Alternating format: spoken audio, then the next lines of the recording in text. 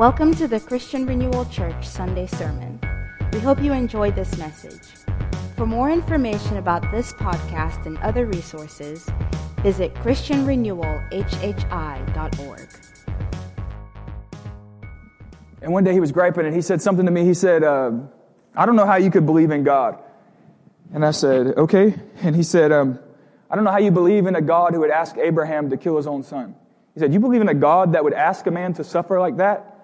And I was young in my faith, and I knew the story well enough. And I said, well, God doesn't ask Abraham to go through with it. Like God provides. Like that's the point of the story, is that God's provision for Abraham in that moment.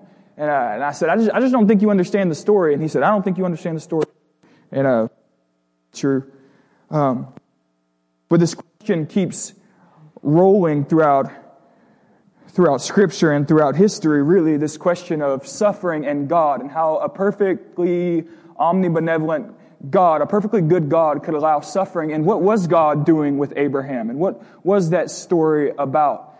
I love rabbinic tradition says that when Abraham brought Isaac, Isaac carried the wood up Mount Moriah, brought Isaac to this moment of sacrifice. And when Abraham drew back the sword, and there was provision, there was a goat by its horns. You remember the story? I love rabbinical teaching says the shofar, the blowing of the shofar, is a declaration of that provision in the bush, that God would provide the sacrifice, that we don't bring forth ourselves that can possibly ever atone for our sins, but that God would be the one who would provide the sacrifice to atone for our sins. That some rabbis would say every time a Jewish man blew that shofar to declare whatever celebration or war, they were reminding the nation of the moment that God provided that sacrifice for Abraham on Mount Moriah.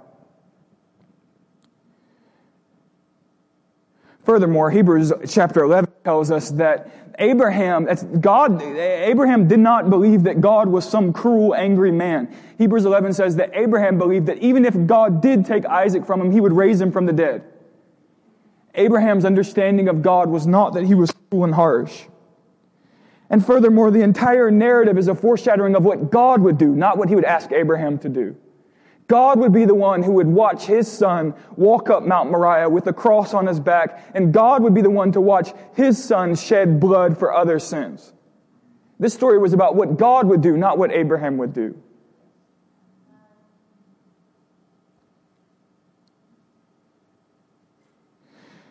Number one, God is not the author of suffering. We are. And I don't have time to hash out the age-old problem of evil or problem of suffering, sometimes called the problem of pain. I probably don't have the intellect or the years to wrestle through it, but I can tell you plainly from the presentation that sin comes from us and suffering comes from sin. And so God is not the author of suffering. We are the authors of suffering. And number two, if we want God to end suffering, we're asking God to end us. Okay, so God, Peter tells us that God is not slow as some would count slowness in regards to the second coming, but patient towards us, not wishing that any should perish. So God did not author suffering. He didn't author pain, but He walks throughout history that's woven with suffering, patiently waiting for us to reach repentance. To ask God to end suffering, ask God to bring justice. But God's patiently waiting. And what I'm trying to get to is number three, is that God didn't author suffering, but He has endured it for thousands of years because of us. In Romans chapter 8, let me read you our text this morning, and I hope I can do this thing justice. But Romans chapter 8, verse 31 and 32 says this. What then shall we say to these things? If God is for us, who can be against us?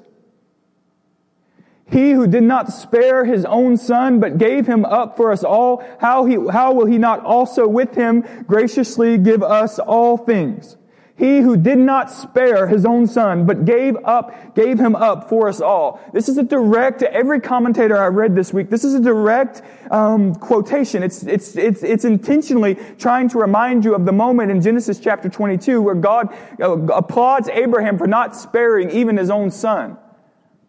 And so now Paul's saying is that this story of Abraham not sparing his own son, when you read this narrative, right, and you put yourself in Abraham's shoes and you start to think of the pain that it would cause you to bring your own son to a place of sacrifice.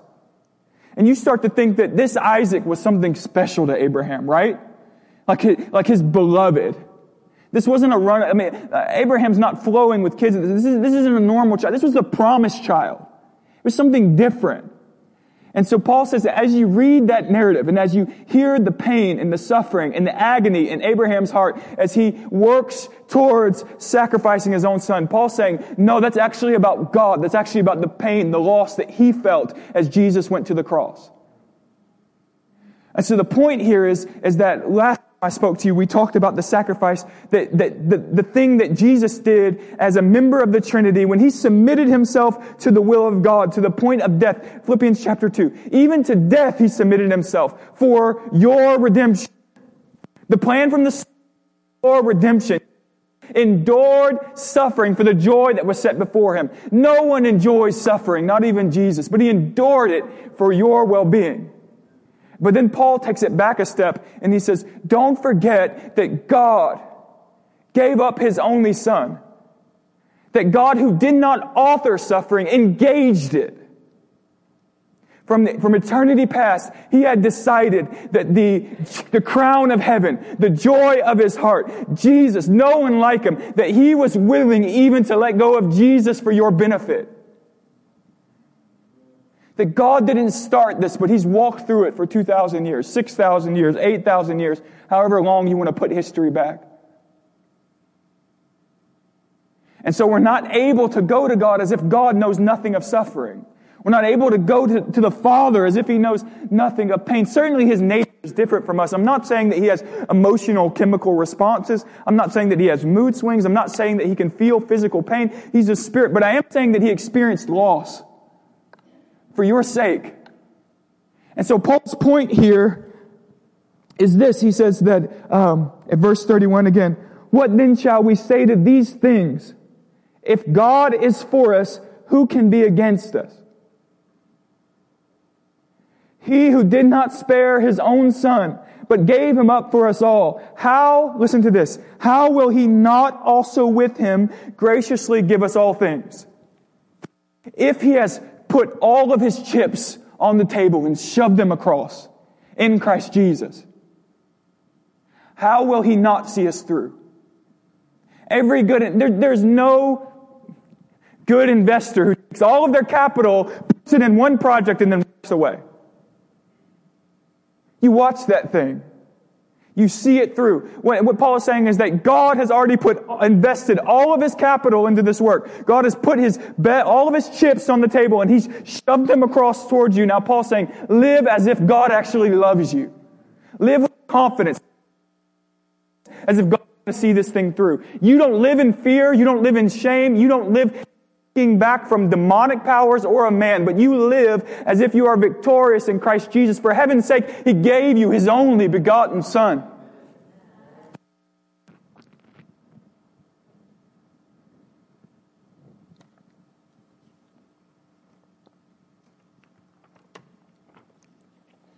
So God knows something of loss. I know that's an interesting thought, and I could back it with tons of scholarship. Dietrich Bonhoeffer just got wild on this in the 50s. Karl Barth, the most prominent theologian of the 20th century, this was a profound place of his theology. One of the leading New Testament scholars today, D.A. Carson, on this over and over, that God knows loss.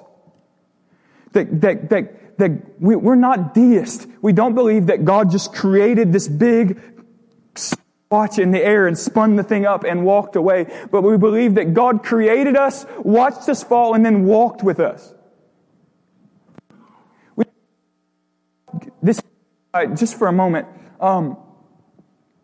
there's a statement that goes around Pentecostal circles, and it's this, that God is always in a good mood.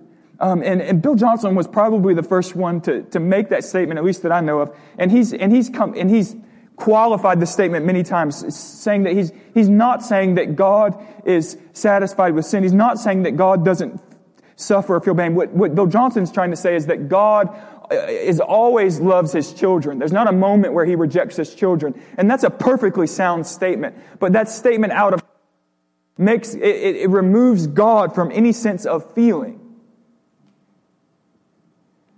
Charles Hodges, who was a Princeton president in the late 1800s, in his systematic theology, he said that in order to love, one must feel. It's a logical requirement of love that one has. For if God is love, God has some kind of feeling. No, it's not like our feeling, but God can feel. God can love. God can be pleased. God can smile, if you will. Same sense, God doesn't watch a young girl experience rape, and God's not in a good mood in that moment. He feels lost. He feels grievance. He's frustrated. Jesus weeps over Jerusalem. Jerusalem, Jerusalem, how I long to gather you together. Do you remember when Lazarus died and Jesus stood at the tomb and just wept? Our God is not this outer space thing that lives beyond us, who lives in perfect peace. And it's not Buddha. He's not this person that just lives perfectly happy and we're all trying to ascend to him. But our God is one who said, you've fallen and you've messed up. And rather than obliterating us as he probably should have, he actually engages in our brokenness and in our suffering. And he feels pain. So God, number one, God's not moody, so that statement's a little goofy. God doesn't have mood swings. But God is always pleased with his children, absolutely. But he also feels loss. And that's why the kingdom of heaven is adamant about rebuking darkness from the earth, because darkness frustrates God, especially when light is so stinking available. When he's given us his own son, the gospel's on our lips. We have a message of freedom, of liberation. There is no reason for anyone to walk in deception or bondage. Light is available. God is frustrated when people live in darkness. So what I'm trying to say is that God endured some form of incredible loss to show his love towards you. He watched the idea, the phrasing that he did not spare his own son. It may refer to the moment in which Jesus says in Gethsemane, Father, if you're willing, take this cup from me. And God doesn't. And he cries out on the cross, Father, Father, why have you forsaken me? And God doesn't intervene. Could he have intervened? Absolutely. There is no demonic power that could ever come close to it. God has no equal, but he doesn't. Why? Because he loves us. And he was putting all of his cards on the table. He was saying, I'm going to see you through to redemption. I'm going to enter into loss. I'll engage in suffering too. I'll buy you back. You don't have to earn your own salvation. I'll pay for this one. This one's on me. And he endures loss for our sake. And then Paul, essentially in this text, says this. He says, now live like God loves you. He's giving you it. What more could he give you?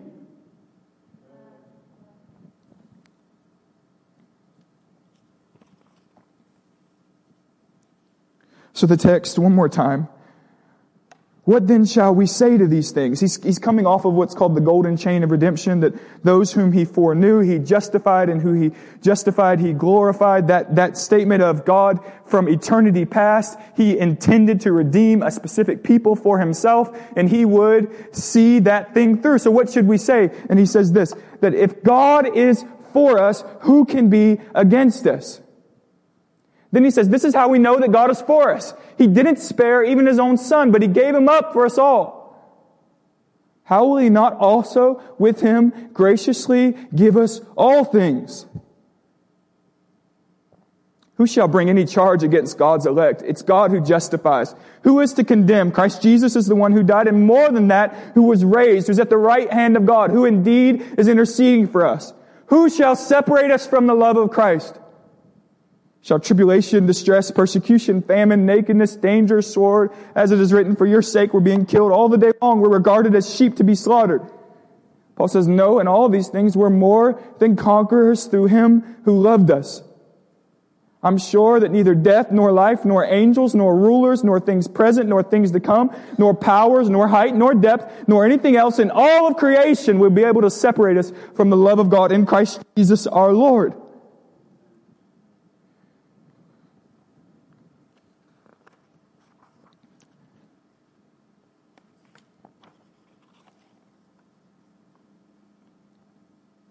So we discussed in prior weeks the nature of Jesus and being willing to submit himself to extreme punishment for the sake of our glory. And today I want to discuss the Father's willingness, which is peculiar. It's a strange thing to. Do you remember? Some of you may. Do you remember? Like I don't know if this even happened, but the first time. I don't know anything about medical history. I don't know if vaccinations were forever. But the first time I watched my baby get shot, like 10 shots in one moment, and she's like crying. Like I would do anything to take those shots for her, and I hate shots. You know what I'm saying? There's a strange suffering to watch someone that you love with all of your being suffer and not intervene. It's a strange hurt that God endured for us. And I'm suggesting that trait of parental love, that thing within us, that the moment they put a baby in our arms, we feel extreme affection well up within us, that this is actually a reflection of God's image. And no, it's not a perfect correlation, but that's something like what God feels for the Son. That's something like the perfect unity of affection that exists between the Father and the Son. I'm also suggesting that that's why we need to do everything we can to continue to fight for the father and the mother to be present in the home, because that's a reflection of God-likeness. What in the world did Malachi mean when he said that there would be a revival in the last day when the hearts of the fathers turned back to the sons? In our day, we're throwing away the unborn and calling it woman's rights. And the scriptural principle is that there's something in you that's given by God to selflessly love that child. And it's God-like. So I just want to give you 3 points. I'm allowed to do 3-point sermons. I ain't a Baptist, but I'll do 3 points.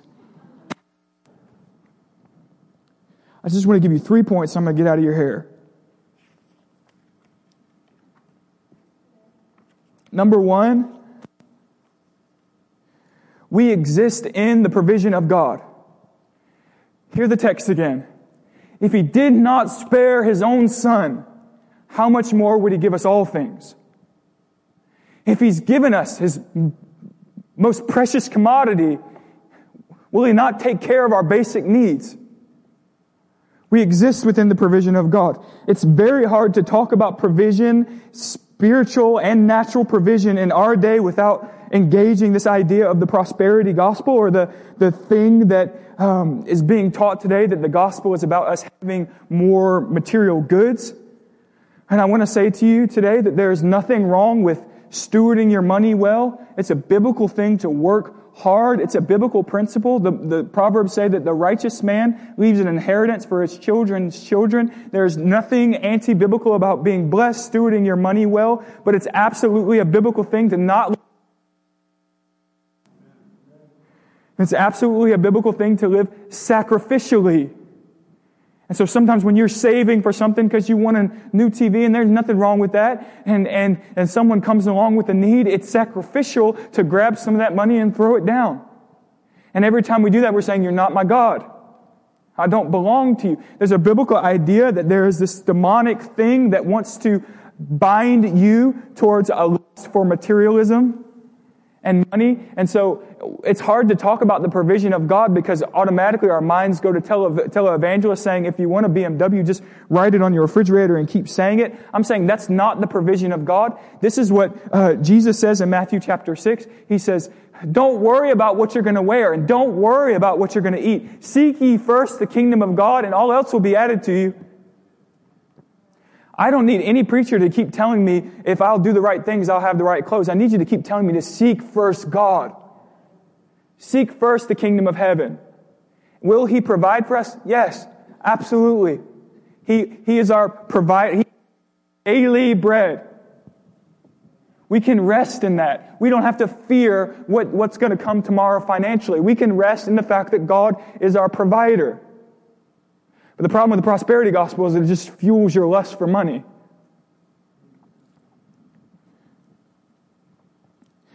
But furthermore, provision is about much more than that. It's not just about money.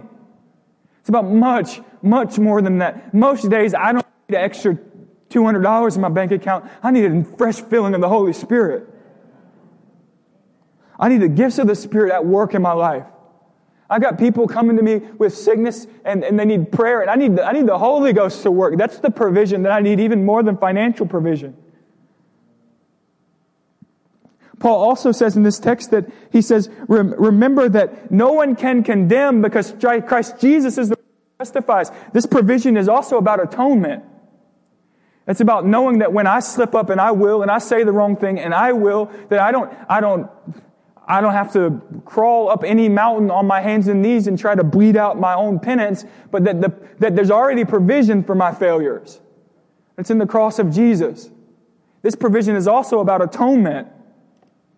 It's about knowing that when you mess up, God is ready to forgive and to grab you and pull you right back in. He's a loving Father who's not looking to kick you down. He's already paid the price. Also, it says that Jesus provides a perfect intercession on your behalf. That's a provision that we stinking need. The intercession of Christ. And it says, who can condemn? You remember that the enemy is called the accuser. And you kind of get this a picture that the accuser comes to condemn us, and Jesus steps in and says, nope, and He offers a perfect intercession.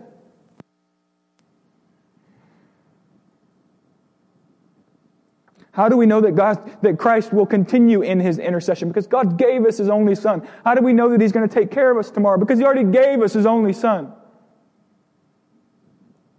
How do we know that the Holy Ghost isn't just going to get up and leave outside of my ribcage? He's already given us His only Son. And His promise is that out of our belly will flow rivers of living water.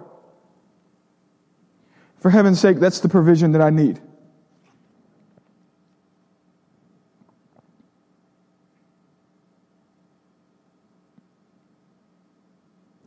The psalmist said, the Lord is my shepherd, I shall not want. And in that is the idea that God will provide all my needs. In that is also the idea, if I don't have it, I don't need it. Leave that one for you.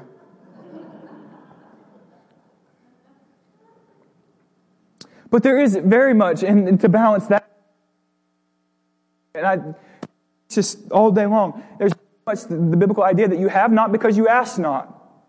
And if you do ask, you ask for your own selfish ambition. And so even in this statement, the paternal heart of God is saying, if you need, just come ask. If you have kingdom desires to see cities flipped over for the glory of God, come knock on the door. In that statement is, I'm not going to just fulfill all of your selfish wants, but when your desires align kingdom, I'm ready to bring provision. Number 2, Paul says that we exist within the protection of God. No, remember, hear him say, we are considered like sheep to be slaughtered all day long. He's saying that we are persecuted by man. Then he's saying that there is a power that attempts to separate us from God. And Paul says, none of those things will be able to separate you from God. We exist within a divine protection of God. I want to read to you this morning the last letter that John Wesley ever wrote. It was 7 days before his death, and he wrote a letter to William Wilberforce, as Wilberforce was, for some 20 years, lobbying for the abolition of the slave trade. And so Wilberforce, you know the story, but just to remind you, Wilberforce, he would say in his young years, he got elected to Parliament at the age of 21, and he said, in honesty, I had no care. I didn't care if anyone knew anything about my politics. I just wanted them to know my name. So Wilberforce said that in his early years, he was just proud. And then he said that he had a born-again experience, and it had something to do with some Methodists. But he came to really know God in a radical and profound way. And he was very he had a public name, and so he was kind of embarrassed. But what he did was he went to the house of John Newton. And John Newton was the hymn writer of Amazing Grace, you remember. And John Newton was a pastor at this point, and John Newton actually was a slave trader in his own right before his own salvation experience. And so Wilberforce went to the house of John Newton, and he began to enter into this relationship with John Newton. And eventually, Wilberforce said to John Newton, he says to Newton, I am going to leave Parliament, I'm going to leave politics, I'm going to be a pastor. And Newton says, do not do it. Newton quotes to him that famous Esther text. How do you not know that you were raised up for such an hour as this?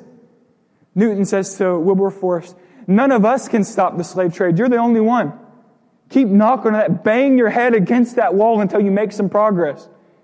And so Wilberforce takes the advice of John Newton, and for some 20 long years, with no avail, he continually presents to Parliament this idea that they must end the slave trade. He was doing things like bringing presentations of what was in the slave trade.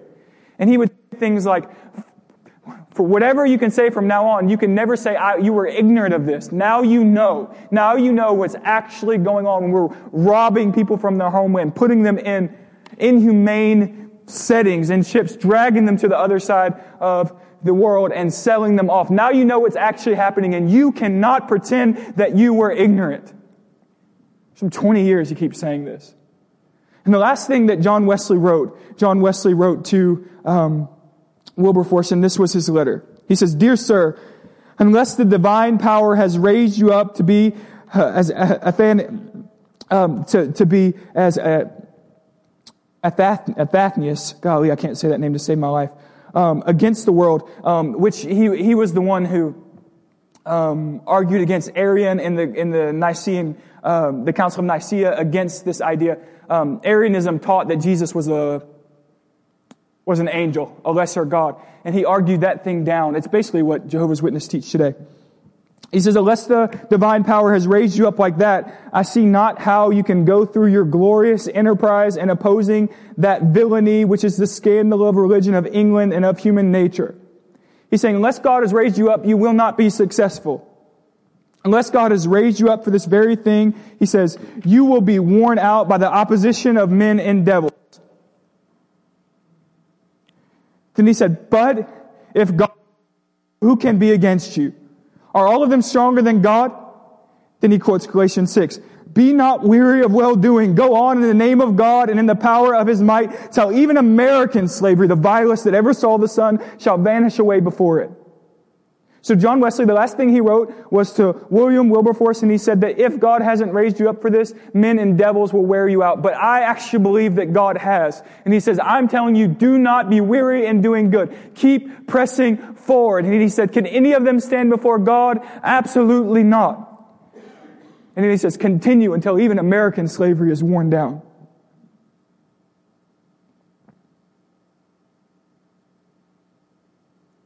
Watch Wesley quote this text from Romans chapter 8 to Wilberforce, claiming that yes, Wilberforce would experience opposition from men and demons alike, which would aim to shoot him down, but none would be able to stand before the Almighty God. And if God was for Wilberforce, according to Wesley, then Wilberforce would emphatically be successful, and the man was. He smacked the demonic beehive like maybe hasn't been smacked before or since.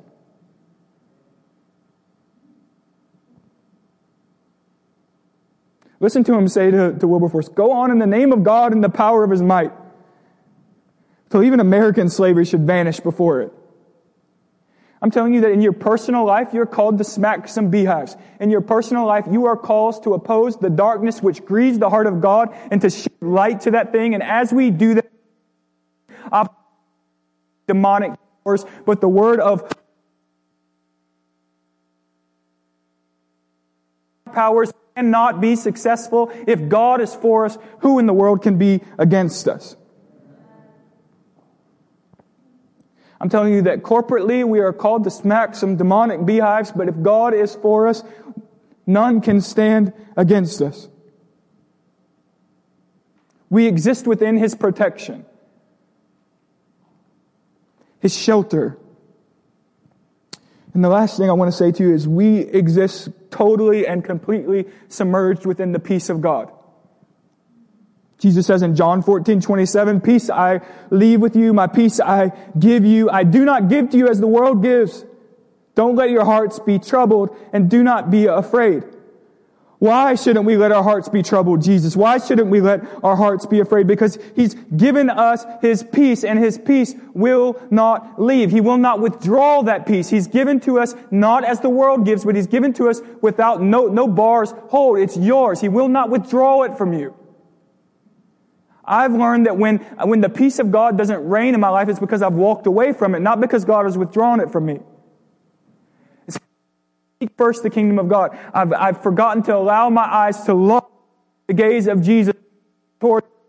And every time I realize that I am not living in peace, all I have to do is remind myself who my God is. I'm telling you, when you realize that you're not living in peace, remind yourself that God gave His only Son for you. And the Son says, I give you peace, not as the world gives. It's yours. Have it. Live in it. Dwell in it.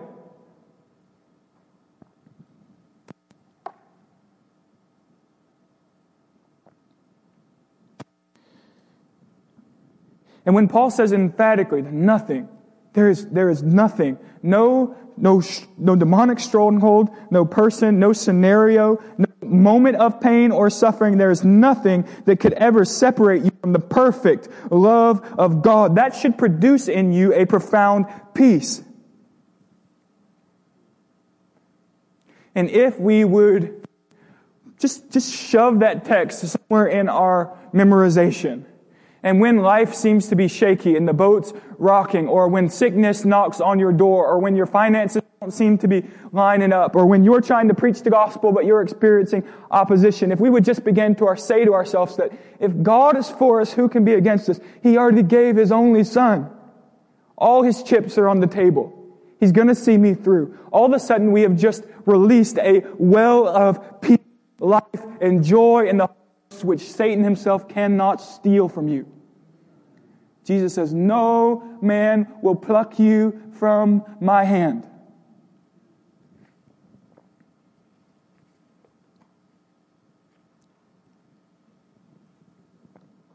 And again, we don't believe in like equally opposing forces. We don't believe that Satan is God's equal. Like the text is emphatic that no creation stands before God. And just remember that Jesus says, I watched Satan fall from heaven like lightning. Don't ever allow yourself to submit to the idea that God has to wrestle down Satan. Not so. Satan is in chains. He's bound. He is defeated. He is not God's equal. Not even close. Jesus, I watched Him fall from heaven like lightning, like God just plop. I used to love an old preacher who would say that the Scripture, it gives this idea that a third, you know in Revelations where it says the dragon knocked down a third of the stars. We get this idea that demonic powers are 1/3 of the original angelic host. Maybe not. It seems to be a biblical idea. And I love an old preacher who used to say that if demons are the 1/3 that fell, that we can automatically assume that they're the stupid ones.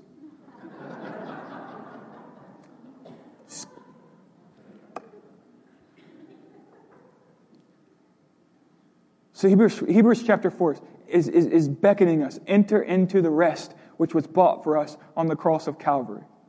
We just can't get our minds around the full extent of what happened for us in that moment in history. We can't get our minds around the full nature of the gospel. But even this week, as I'm studying, I'm wrapping my mind in like really contemplating the fact that God felt loss, that God had to pin Himself back as He watched His only perfect Son be chewed up and spit out by sinful and vile men. He had to hold back His anger for us. He endured some form of loss. And then in Romans chapter 8, through the Holy Ghost and through the hand of Paul, he said, where you live as if you're not loved, don't forget what I did. Don't forget my pent-up wrath as I watched my only Son endure the worst death scientists say that history has ever known.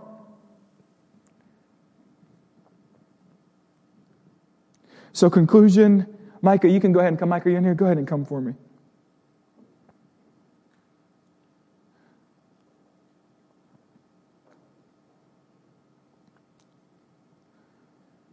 Number one, remember all that the Father has endured. All His capital is in this investment. All of His chips are on the table. He's given us the jewel, the crown, the Prince of Heaven. Of course, He's going to see us through. Of course, He's going to be our shepherd. He didn't get us this far to quit on us. So number two, in the conclusion, live bold. Take risk. Rebuke fear. Refuse to submit to it. When it whispers in your ear, and it will, you tell it to sit down, to be quiet. You remind it that God has already given me His only Son. Of course He's going to see me through. He won't abandon me. I'm not an orphan. I'm just not. So much of the point of Romans chapter 8. That we are not orphans. We have been adopted, grafted in. That Jesus would be the elder brother. Number three, live in peace and joy. It's bought for you. Peace and joy is bought for you. Jesus says, I've given it to you. I will not take it back. Live in it. Steward it. When you feel yourself begin to sink, just lock your gaze into mine. I'll pull you up. I'll be your strength. I'm willing to be your shelter.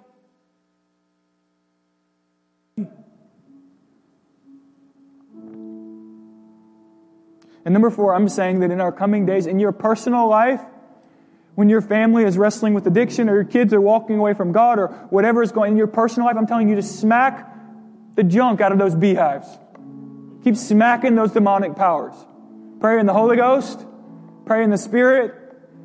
Pray Scripture. Confess. Let's believe. Let's smack every demonic beehive that's attempting to get its grimy hands on our families. And as we move forward in our corporate calling to see God set people in this city free from addiction, free from sin, free from bondage, free from oppression, as we realize that we don't wrestle against flesh and blood, but we wrestle against principalities, as we get our spiritual raid out and we start spraying down some little demonic wasp nest, let's walk in boldness.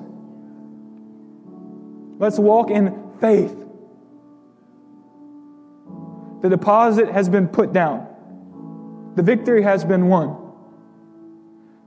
What more could He possibly do to show you His immense love for you? He has no greater act. There's no possible greater display of sacrificial love than Jesus on the cross of Calvary. Live like it. Live like it. Thank you for listening to this Sunday's sermon. Be sure to visit ChristianRenewalHHI.org for more resources.